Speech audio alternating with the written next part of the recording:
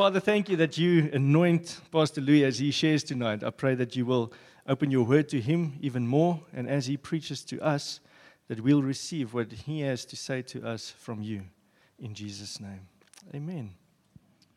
Yo, yo, everybody. I'm tired, so you're just going to have to bear with me. It's great to be with you this evening. I'm a little tired because I got to spend some time with the young adult leaders at their camp yesterday, and that was great fun. Yeah, thank you. Somebody else enjoyed it, so it was awesome. So some of these young adult leaders are actually on their last, fumes. They're quite tired, I think. Ewan's he's not even here, man. He's just in body, but it was great to be with them, and we're so excited about just the things that they were planning through and praying about and considering and spending some time also talking about our Hatfield story. What is our Hatfield story, and particularly in this space and in terms of the young adults also, what is the Hatfield story in the young adults and how do we want to see that unfold? And so, as they say, watch the space. Over this term, we've been busy with the theme that you've all engaged with also, called A Body of Heroes, and you'll see the slide there behind me. And the idea of this series is really to try and talk about how each of us has such an important role to play, and we each part of the body of Christ. And for the body of Christ to do its work, it's not about one or two or three people that actually are the superstars that do the work. But it's about every person being the hero that they have to be in the spaces where God's called them to be and in their different lives and how to manifest the work of God. How many of you know that the gospel will not have the impact in our city that it can have and should have if just a few people are living the truth of the gospel? I can do the best I can, or a few of you can do the best we can, but we will not have the impact until we're all stepping into that which God has called for us. So, for us to do, and that's been the heart of what we've been looking at. And the way we've done that is we've looked at some of the lesser-known characters of the New Testament, and we've been just studying some of these lives that made up this amazing story that happened in the New Testament that we've read of and is so recorded. And so often when we read the story of the New Testament, we just focus on a couple of characters. You know, the Johns, the Peters, the Pauls, the Jesuses, those kinds of people. There was more than one actually, but we sort of look at those characters and we think that's the story of the New Testament.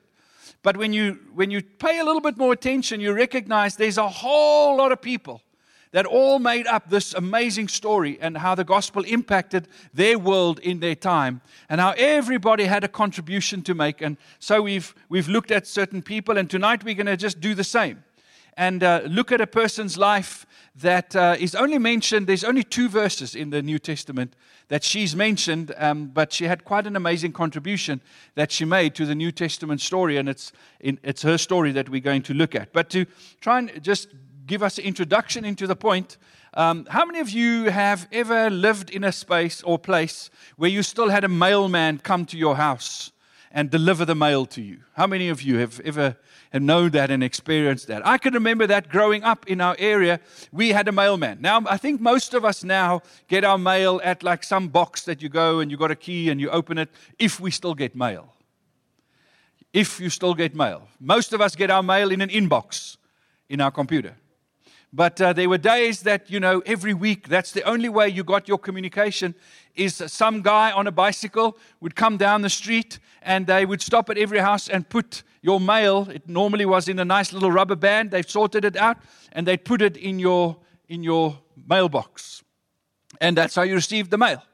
And I can remember as a child sometimes waiting for the mailman. Nothing better to do. So you sort of, standing in the front yard and you're waiting for the mailman to come. It's going to be so exciting. Not that I was ever going to get any letters. I was 5 years old. What am I going to get? But you could hope.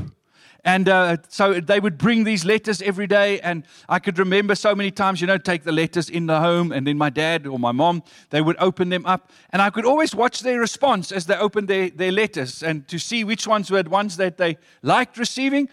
But most of it, they had a frown on their face. And it was normally those letters, we used to call them, sorry for the Afrikaans, venstertjiebriewe. You know what a venstertjiebrief is? It's those little envelopes with the window and your name typed in there. And you knew that was an account. So, they'd always have a frown when they get those. So sometimes, you could imagine a situation where here comes the postman down the street, and he's got the envelopes, and he puts it in the mailbox, or perhaps my dad's busy outside watering the garden, so he sees the mailman, and he greets him, and they talk for a little bit, and the mailman gives him the letters, and off goes the mailman on to the next house. And then my dad would take the mail, and, then he'd open up the mail and look at it, and suddenly get this real frown on his face, like, oh no. And then you just know that this is not great news. And the next minute, he throws the letter down, runs down the street, jump on the postman, and beat him up. And say, how dare you bring me such a bad news and such a bad message? Do you think that would ever happen? No. No. Because you don't shoot the messenger. Am I right? He's not responsible for your account that you got. He's just the guy delivering the message. He's just the go-between. At the post office, the letters all arrived. They got sorted. He was given a stack for the area that he serves, and he just brought the message to you. He's got nothing to do with the message. So don't shoot the messenger. Is it the same when we think of the gospel message? You are a gospel messenger. Anybody want to own up to that and say, amen, okay, I'm a gospel messenger? If you are a child of God, whether you signed a form or not, you actually are part of God's postal service. You have been given a task to deliver a message. But the gospel message is a little bit different than any other kind of, like the mail. Because you are not just a postman delivering a message that's got nothing to do with you. In the gospel, in the spreading of the message of the gospel, the messenger is part of the message. Think of that for a moment. The messenger is part of the message. And this is the story that we learn from this lady's life. And I'd like to take us to Romans 16. Now, the book of Romans is a really important portion of Scripture. It's probably the most detailed theological book that we have in the New Testament. All of them contain things, but so much is put in the book of Romans, and Paul writes, and it's a very important part of the New Testament. This book, obviously written to the people, the church living in Rome and in that area. Paul writes this letter while he's in Corinth, and at the end of his letter, the last chapter, he does what he so often did in many of his epistles. He would end with greetings.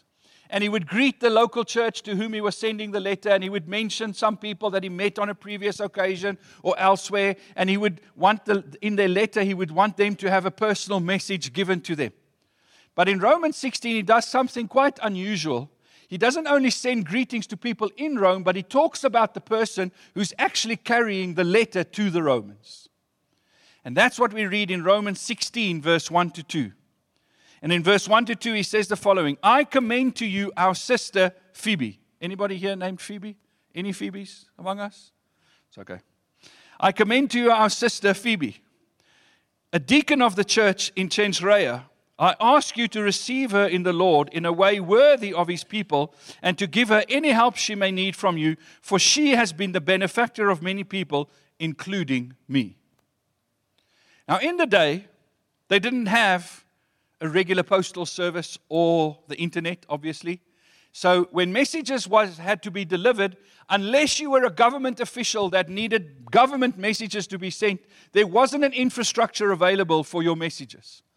The government had messaging services where they would have riders or people with carts or whatever that would carry official messages between towns and cities, and the governor would write his mail and put it in there, or whoever, and so mail would travel. But private people didn't have access to that infrastructure. So if private people wanted to send messages to their family, or, even in the church, when they wanted to send messages to each other, they had to organize it themselves. So something they often did was, to accommodate for this, is they used the regular travel of the people. So if somebody said, I'm going to Rome, they would say to that person, listen, won't you, while you're going there, please, just take a couple of letters with you. And generally, that's a lot of how their messages would be passed around. Now, if you've ever traveled, it's one of the things that is the worst, is when you're flying off somewhere and people just say, listen, will you please pick up a parcel from my auntie in the UK and bring it back to me? And then you're like, no, I'm not the postal service. I don't want to do that. It's just inconvenient. So this is just my ad. Don't ask me to do that. I'm just kidding. But so in that day, this is how they got messages around. And so the church, when they wanted to send messages, and Paul's letters had to go from wherever he was to the churches that he was writing them, he would often look for people that could carry his letter to the church, and sometimes just, sort of piggyback on somebody already going. But carrying a New Testament letter from Paul, now we've come to know them as New Testament letters. Obviously, in that time, they weren't understood to be that. But Paul's letters, carrying them was quite a big deal. Because you weren't just carrying a document. The expectation for the letter carrier wasn't just, here's a document, take the document, sealed, you don't read it, you don't know anything about it. Off you go to Rome, and eventually you get there and you just give it to somebody and job's done. That's not how it worked in that day. Because the letter that Paul wrote, and you can think of Romans, how many chapters? 16 chapters, lots of words, quite intricate, quite complicated.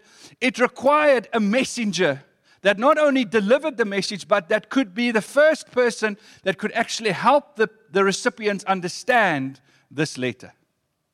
So generally what happened with these people that were carrying letters in the church like this is they would be present when the author is writing the letter. They would actually be part of the compilation of this letter. And as the author, so in this case, while Paul was writing his letter to the Romans, Phoebe would have spent some time with him, where he would write and explain to her what he's saying. Why is he saying these certain things? And he would make sure that she would not only understand what he was writing to some level, but also understand the mood he's writing it in. So that when she then took the letter, she would then take it and walk, or go by ship probably. It would have taken about 8 weeks to walk to Rome from where she was. By boat, it was about 2 weeks. So she took the letter. Let's say she took it over 2 weeks. She got there. They would gather the community of people, the church and the churches and the people. Then they would sit them down, and then she would proceed to read the letter to them. But she would have to read it in a way that was almost a little bit of a production.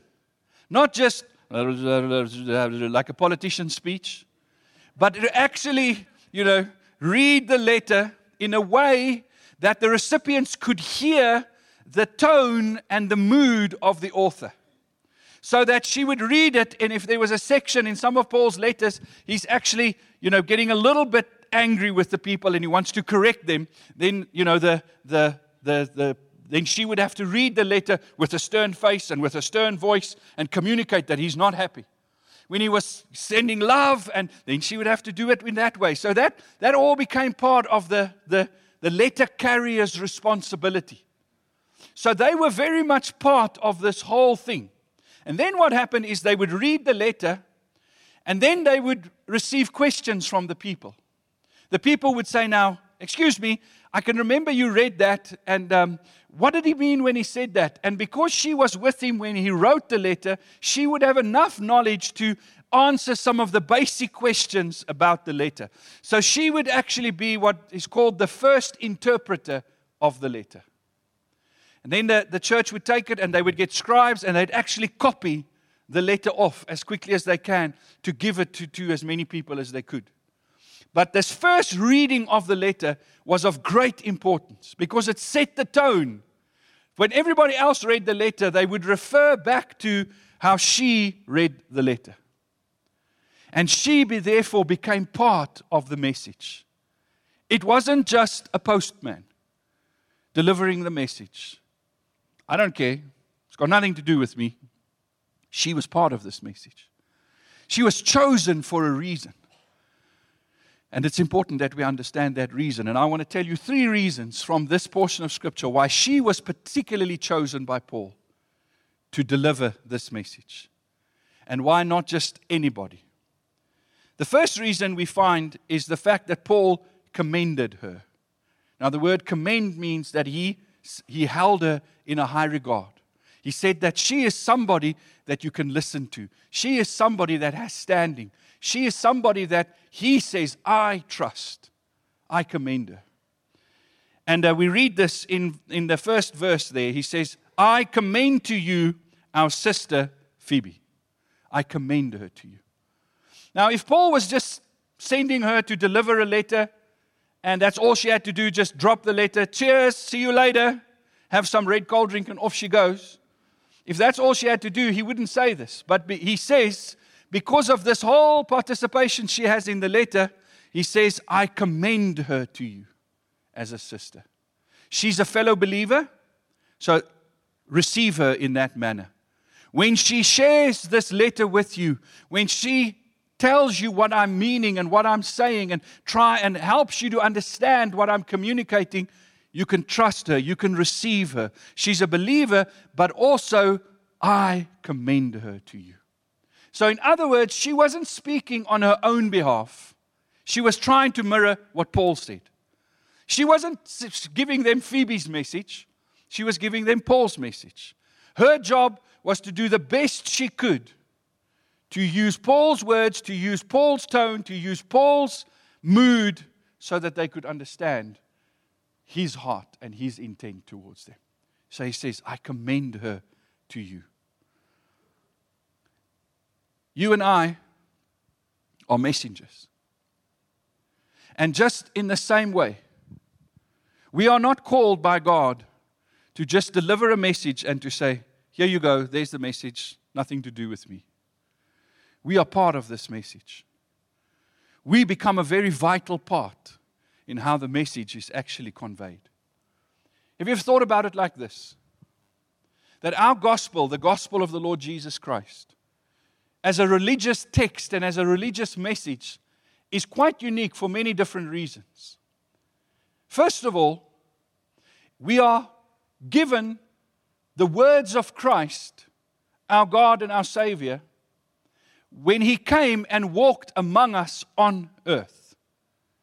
You see, if the gospel was just a message that you had to read and understand and get, then it could have had a different delivery system. The delivery system could have been, Jesus comes sort of and He hovers about 100 meters off the ground.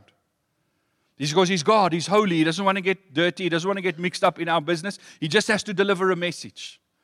And perhaps He would preach this amazing sermon and tell us what the love of God is and who God is and tell us all the wonderful secrets of the kingdom and just, but sort of just hovering around here. And just make sure and say, guys, are you writing this down? So that you can give it to the next generation. And when we would refer back to, remember the day Jesus came and he preached the message and we wrote it down and wow, how awesome is this message? Is that how the gospel came to us? No. Jesus came and we talk about His incarnation. He became one of us. He dwelt among us. He lived here in the dirt, in the brokenness, in the sin, in the shame. He lived among us. And He became the message. He became the message. He was the message. In the beginning was the Word, and the Word was with God, and the Word was God. He is the message. It's not just what He says, it's who He is that we have to receive. So right there in the life of Jesus, we see that the message and the messenger is intertwined. They like become one. It's also interesting, another way that our gospel or our religious text is quite unique, is that the one about whom it speaks, Jesus, didn't write any of it. We have one record of Jesus writing. How many of you can remember a time when Jesus wrote? When did He write?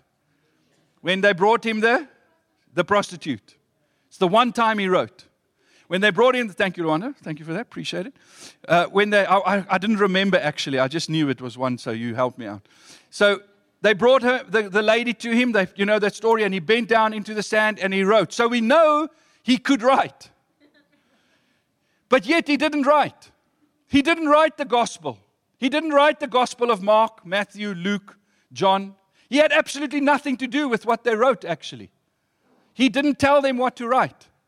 There, the gospel writings that we have is first-hand testimony, witness accounts of the life of the messenger and what he did and who he was. And others wrote this down, wrote these stories down. And we receive this message now. So now we have a book, the Bible. And it contains our message. But do you know that you cannot take the Bible and give it to somebody and say, there, you've got the message. It's got nothing to do with me. But that you are actually part of this message. The method through whom the message comes is very important also. Let me just give you a couple of scriptures to sort of back up my point. In Luke 10, verse 16, Jesus says to his disciples, anyone who accepts your message is also accepting me. So now he's sending the disciples out, the 72, he's sending them out and he says, go and spread the message of who I am around this area. And he says to them, as you go, anyone that accepts your message also accepts me. So when you tell them the words about who I am, if they receive those words, they will receive me. But then he carries on and he says, anyone who rejects you is rejecting me. Not rejects your words, but rejects you. They are also rejecting me. Because you and the words, you are one. You are the carrier and you are the message. Anyone who rejects me rejects God who sent me.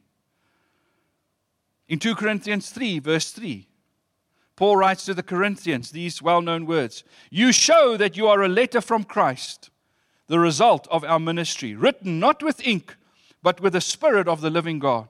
Not on tablets of stone, but on tablets of human hearts. He says, our letter, this message, is not written on paper anymore. It's written on people. It's written on you. You are the message. It is a very important part of the message of God, is that it comes in form of broken people. Because what is God's message? Part of the message is He loves us. He forgives us. He restores us. He returns us back to the original plan that He had for us. So He takes that amazing message and He lets me, a broken person, carry that message so that it becomes, everybody that sees it goes, okay, I understand something. Not just because of the message, but the method the message comes to me is also important. It's also important. We are living letters. If you think about it in old-fashioned terms, you have a stamp on you. And God is sending you. He's sending you out. And He says, go and be my message. Or you are hanging around somebody's inbox at the moment. Right there, in bold, unread, ready to be opened up. To be read by somebody. Do you know that there are people in this world that have never read the Bible? Quite a lot of them. That have never heard a sermon about Jesus. But some of them have met a Christian. Their whole reference point about what it means to be a child of God is that person that they've met. Let's say it's you. Let's say there's somebody that has no knowledge and understanding of Christianity. They've never read the Bible, they've not go to church, they don't have, but they've met you. So when somebody talks about Christianity, whether they hear something on the news or they read somewhere something about a Christian, guess what is their definition of a Christian? You. You are their definition because you are the living letter that they have read. If you treated them with love and kindness, and if you were a person of integrity, then perhaps they would say, well, my idea is a Christian that has these characteristics.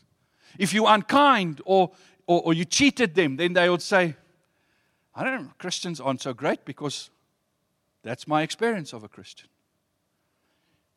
Because in our reality, you cannot just tell people Jesus loves you. You've got to love them. That's the way they know Jesus loves you. And it is a huge challenge. Throughout the ages, it's been a huge challenge. That people find it hard to receive the message because so often the messenger messes up the message because we are the message. You see, what Phoebe had to do in her day was made sure that the people understood the author's intent. Now, when you do in theology and if you do translations of the scripture, that's a big deal. You've got to know what the author's intent was that wrote this portion of scripture. Because if we say Paul wrote something, we think it means this, then we could go off and be wrong. But if we can establish what he intended to say, then we know what the author's intent was. And that was part of Phoebe's job. As the messenger, she had to convey the intent of the author. Now, in the same way, your job is to convey the author's intent. Who is the author of life? God. You carry that message of His love. And so, what is His intent? What does He want people to know? What does He want people to experience? And you and I become the living letters that tell people what you've experienced is not what God intended. It wasn't the author's intent. Don't blame him for that. That was not his intent. This is God's intent. But we are intertwined with that. So Paul commended her. You and I need to be people that can be commended. That somebody can say, I commend Gideon to you. I commend him. What Paul literally meant when he said that is he said, if you hear Phoebe speaking, you'll hear my words. I commend her to you. If I have to send somebody, so often in the church we get invitations and they want me to go to something. I can't go to everything that I get invited to. And so I ask some of the other guys and some of the ladies, will you please go to a meeting on my behalf? So if I had to ask Gideon or Kewen or any of you to go on my behalf to a meeting, their job is to go and represent me. One of the pastors, Pastor Jan, had the other day to go to the Tshwane Church Leaders Forum meeting I couldn't go to, and I sent him. So I phoned him before the time. I said, Jan, thank you for going to the meeting. Please remember, you got to say what you think I would say, not what you want to say. And don't volunteer me for any work that they want me to do. Think you represent me. You've got to speak my words. And that's what Paul said. I commend her to you. Can I commend you to somebody else? And say, listen to her. Listen to him. Because you will see something of who God is in them. Because they are the messenger. The second thing Paul says about her is important for us to note. That she was not only a person he could commend, but that she was a person he could trust, because her trustworthiness has been tested. In that verse also he says, a deacon of the church. In that word, I probably mispronounce it, so I'm going to stop trying to pronounce it. A deacon of the church. This town was about 8 miles outside of Corinth. And at some point, a church was planted in that town. And Phoebe became one of the members of that church. And now here in this letter, Paul says she's a deacon of that church. The word deacon is the word from the Greek diakonos, and it's the word which often translated servant or minister. And it is true of every believer. If you're a child of God here tonight, I can say of all of you that you are deacons. You are servants of God. Amen. Are you a deacon? Are you a deacon? Okay? We are all deacons. But do you know that in the church, there are also positions that are filled by deacons? And that's a little different. We are all servants, but we are not all entrusted within the church's functioning with certain tasks and jobs. So for long they struggled in interpretation. Was Paul saying that this Phoebe was a deacon in the general sense that we are all deacons? Or was he saying she had an office? And by office I don't mean a 4x3 room with a door and a window and a plant. And by office I mean that she held a position where she was expected to do a certain task for the church. Which office, which deacon is he talking about? But the fact that he says she's a deacon in the church, and he mentions the specific church, and the way the language is constructed, I think we've all come to agree now that he was actually saying she had the office of a deacon in that church. She had a responsibility. A deacon sometimes has the responsibility, like in the New Testament. Deacons, one of the responsibilities of a deacon was to make sure that when there were needy people that needed food, that everybody got given food. So even in our church here, we help people. We have a thing called food parcels that we help people with. But there's a system so that we make sure that we give the food to the right people, that the right people get help, that we're not being cheated, because we're responsible for God's money. This is not our money. This is the money you give. We have to be responsible for it. So in our church, there are people that we don't call them deacons, but they fulfill the deacon function. It's part of their job to make sure that the food gets to the right people, that people get looked after, all of those things. Do you understand? She was one of those types of people. She had a leadership role understood within her local church. It was also the common practice of the New Testament writers that whenever they sent letters around, they would use deacons in the church to do that. So here, this lady, she has an office in the church. She's a person that has proven she can be trusted, that has fulfilled some level of requirement. Now, all of us aren't office bearers within the church, but we're still all messengers. And I think the point here that Paul makes for us and that I try and learn from us is to say, am I a trustworthy person?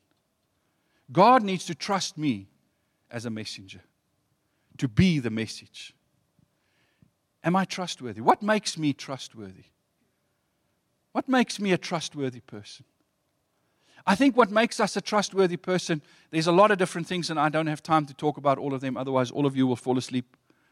Not just some of you. But what makes us a trustworthy person is the fact that we are known within our community. And he talks about that she's part of a community. He mentions this specifically. He says, I'm not just sending to you anybody, just a person I got off the street, somebody I met the other day. I think she's great. Ooh, he's saying to you, you can check her credentials. There's her local church. That's where she comes from. You can check. She's trusted in that community. And therefore, I've had interaction with her. Paul says, I know that she's actually who she says she is, so you can trust her. You can trust her.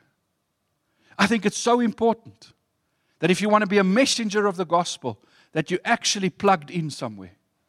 That you actually are known by people. I know there's many people that say, I can be the gospel messenger for the Lord Jesus, and I don't have to go to a local church. I don't have to be part of any group. I don't have to be accountable to anybody. Nobody has, I'm a free agent for the Lord. That's great. But if nobody's checking up whether your message is still on point, then we're running a bit of a risk. I mean, you wouldn't take a guy to come and talk to you about your medical aid, but he doesn't actually work with your medical aid. He's got no knowledge of your medical aid. He's just, hey, or your retirement plan, or your whatever. Like, he looks like a nice guy. Or she dresses nice. Let's just receive all the information. I don't actually know much, but hey, I'm a free agent. That's why church life is so important. Because when we're together, there's something that is built into us of not just the head knowledge of the message, but the experience of the message. So that when we go, we carry the intent, the heart of the message. Not just I've read the manual. I quickly studied the manual. I don't really know what I'm talking about, so if they ask me 3 questions, they're going to discover I don't have a clue. But I've studied the manual. No. We've actually lived this. And we go and be messengers. Robert Munger said, a prepared messenger is more important than a prepared message. A prepared messenger is more important than a prepared message. The last one that he says about her is, he says, for she has been a benefactor of many people, including, or the benefactor of many people, including me. So he says, not only do I commend her, not only do I trust her, but I have seen her service to the church. She's not in this for the glory. She's a servant. And she's lived this in the time, and I want to go into it, but there was a big system of patronage alive in that time in the world. What patronage meant was that they, because they were the upper class, and then there was everybody else. And if you wanted to do business, or if you wanted to get access to, people, you needed somebody to open the door for you, metaphorically speaking.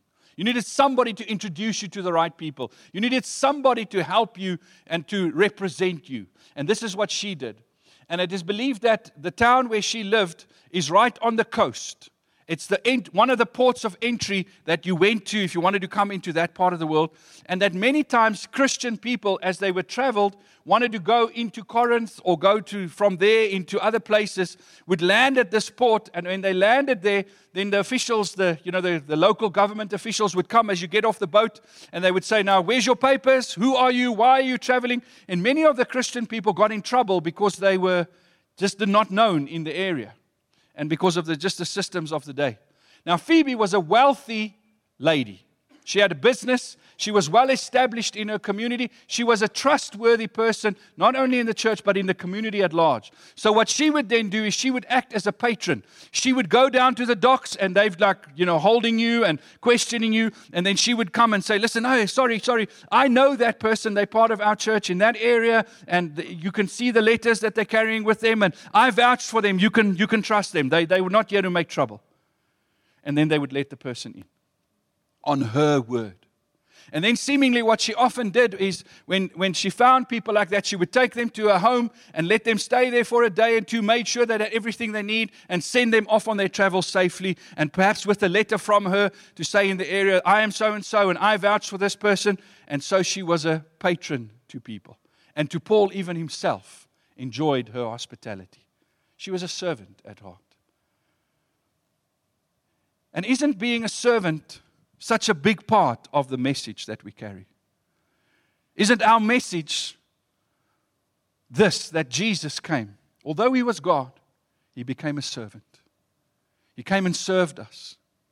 He came and took on our sins and our pain and our struggles.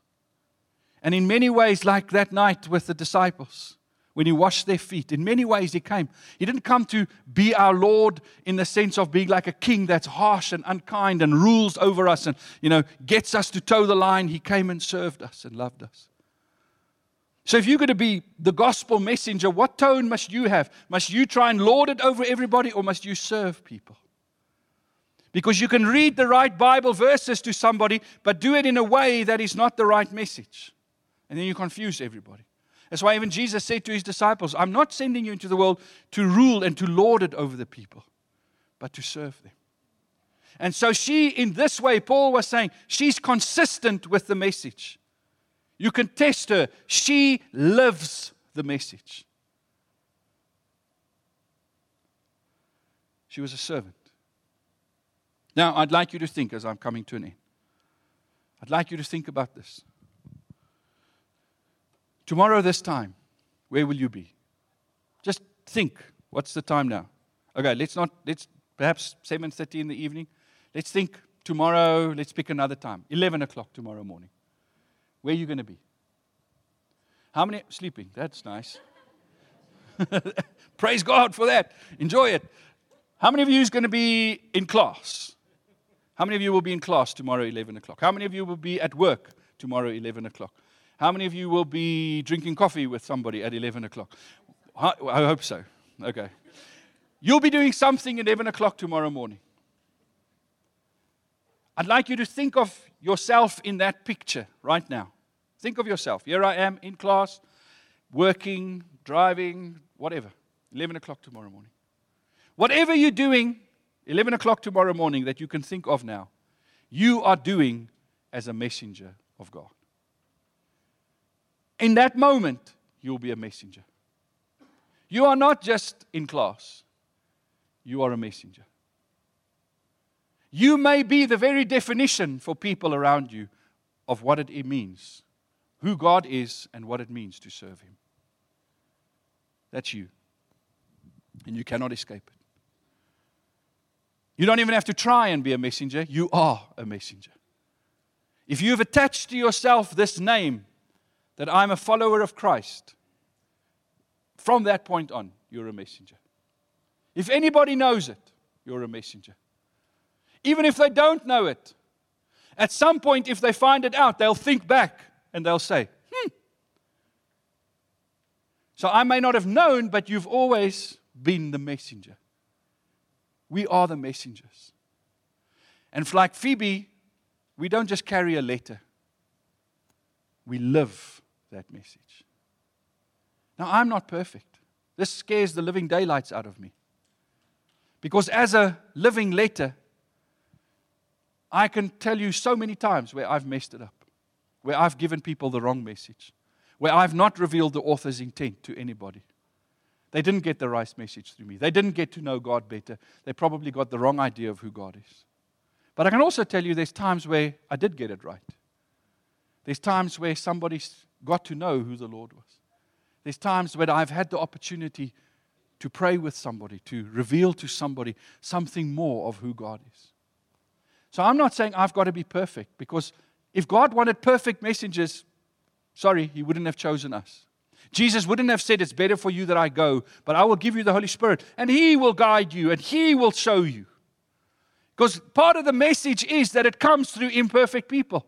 It's a big part of this message that we carry. I must recognize that. But it's my job to try, through the power of the Holy Spirit, because I can't do it, through the power of the Holy Spirit, to live the author's intent.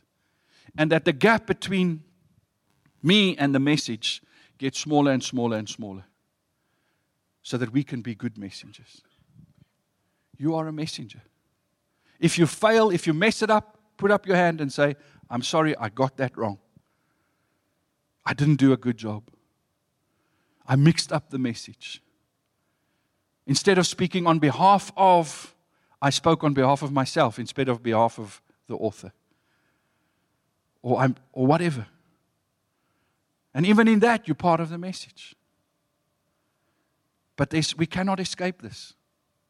This is not a heavy that God puts on us. This is the Holy Spirit that comes. Now, some of us sitting in this room tonight have experienced it, where somebody got it wrong and hurt you and offended you. And I got it wrong. I'll be honest with you. I know there's people that I've offended. And it's my job. The scripture says, woe through him who offense comes. I don't take that lightly. I do everything I can to go and correct that. When I become aware of it, to go to say to somebody, I'm so sorry I misrepresented the message to you. Please, God is so much better than what I am. And that's where the Spirit comes in. He fills in the blanks. He covers. But it's got to be my desire to say, I want to be a good messenger. I want to be a great messenger, Lord. You are a messenger that carry this amazing message. But we can only do it by the power of the Spirit. Can we stand together this evening? I hope you understand my words and what I've been trying to communicate to you. I'm not putting any judgment on you, or I don't want to put pressure or heavy or anything like that on you. But I also want us to know the reality, the truth. And aren't we so thankful for Phoebe that did her job well? Just these 2 verses. She did her job well. And because she did her job well, today, 2,000 years later, we are still reading the letter that she carried. What an amazing thing. Can we be those same people? That at least in our generation, people can say, I'm so thankful for the letter that you carried, for the letter that you are. Let's just be quiet before the Lord for a moment.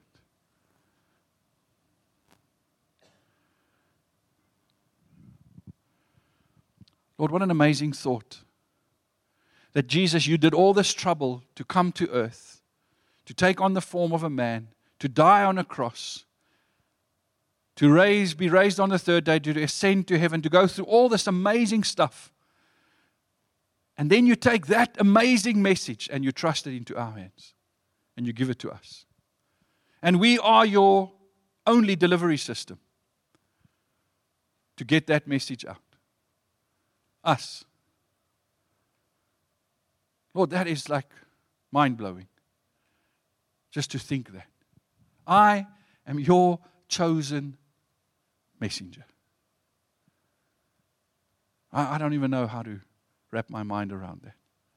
I certainly don't deserve that honor and that responsibility. I'm not worthy of it, Lord. But yet, that's what you decided. And you sent each one of us, Lord, into our friendship group, into our classroom, into our workspace, into our families. You send us, Lord, every day. Each one of us. Lord, we need you. We can't do this, Lord. We need your Holy Spirit. This is not possible for us to do. But in you, Lord, it becomes possible. Help us, Lord, to live lives that brings across the right message to our generation. That our lives would match up with this message, Lord. That we'll not speak one thing and live another thing. That we not misrepresent you. But that we would so be filled with you, Lord, that it just comes bubbling out of us. This is the message of who God is. Not a complicated message, just the message of who our God is and how much He loves us. Come, Holy Spirit. Perhaps you recognize tonight that there's times in your life where you really want to bring the right message across, but you just stumble over yourself. Just be honest with the Lord and say, Lord, help me. Help me, Lord. It may be that you're here tonight and you stumbled over somebody else. Somebody else did a bad job as you perceived it from your perspective. And perhaps tonight is that opportunity where you need to say, Lord, I forgive that person, or I forgive those people, I forgive that church, I forgive that leader, I forgive that parent. But I want to receive the message, Lord. And I want to carry this message. Come, Holy Spirit. Come, Holy Spirit. Are you living your life with God's intent?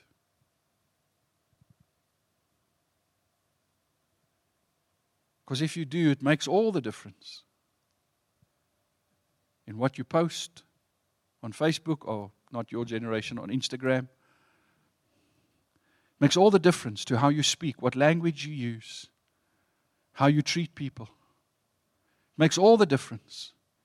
Because whenever you open your mouth, you're not speaking on your behalf, you're speaking on behalf of the Savior of the universe. How you drive is part of the message.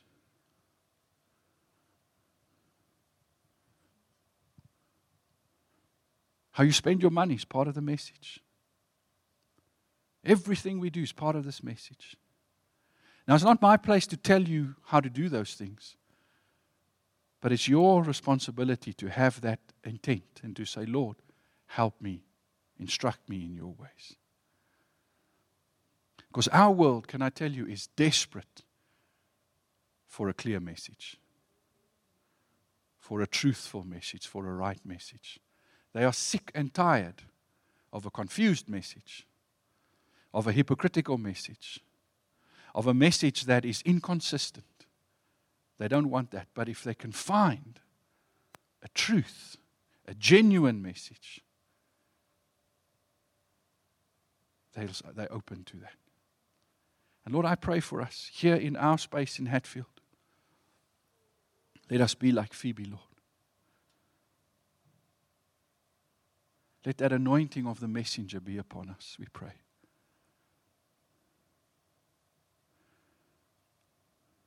We want to pray for you this evening. If you're in any need of prayer for anything, come and receive the love of God. Because the only way you can give it is to receive it. If we can pray for you, if you need healing this evening, let us pray with you. If you need just some ministry, if you just need somebody to just be a touch point for you to say, I just want to know that God loves me, and just want somebody to reaffirm that, we're going to pray for you. I'm going to hand over to Gideon, and he's just going to facilitate, but allow the Lord to just be with you this evening, and so that you can be that who God has called you to be. Thank you, Gideon.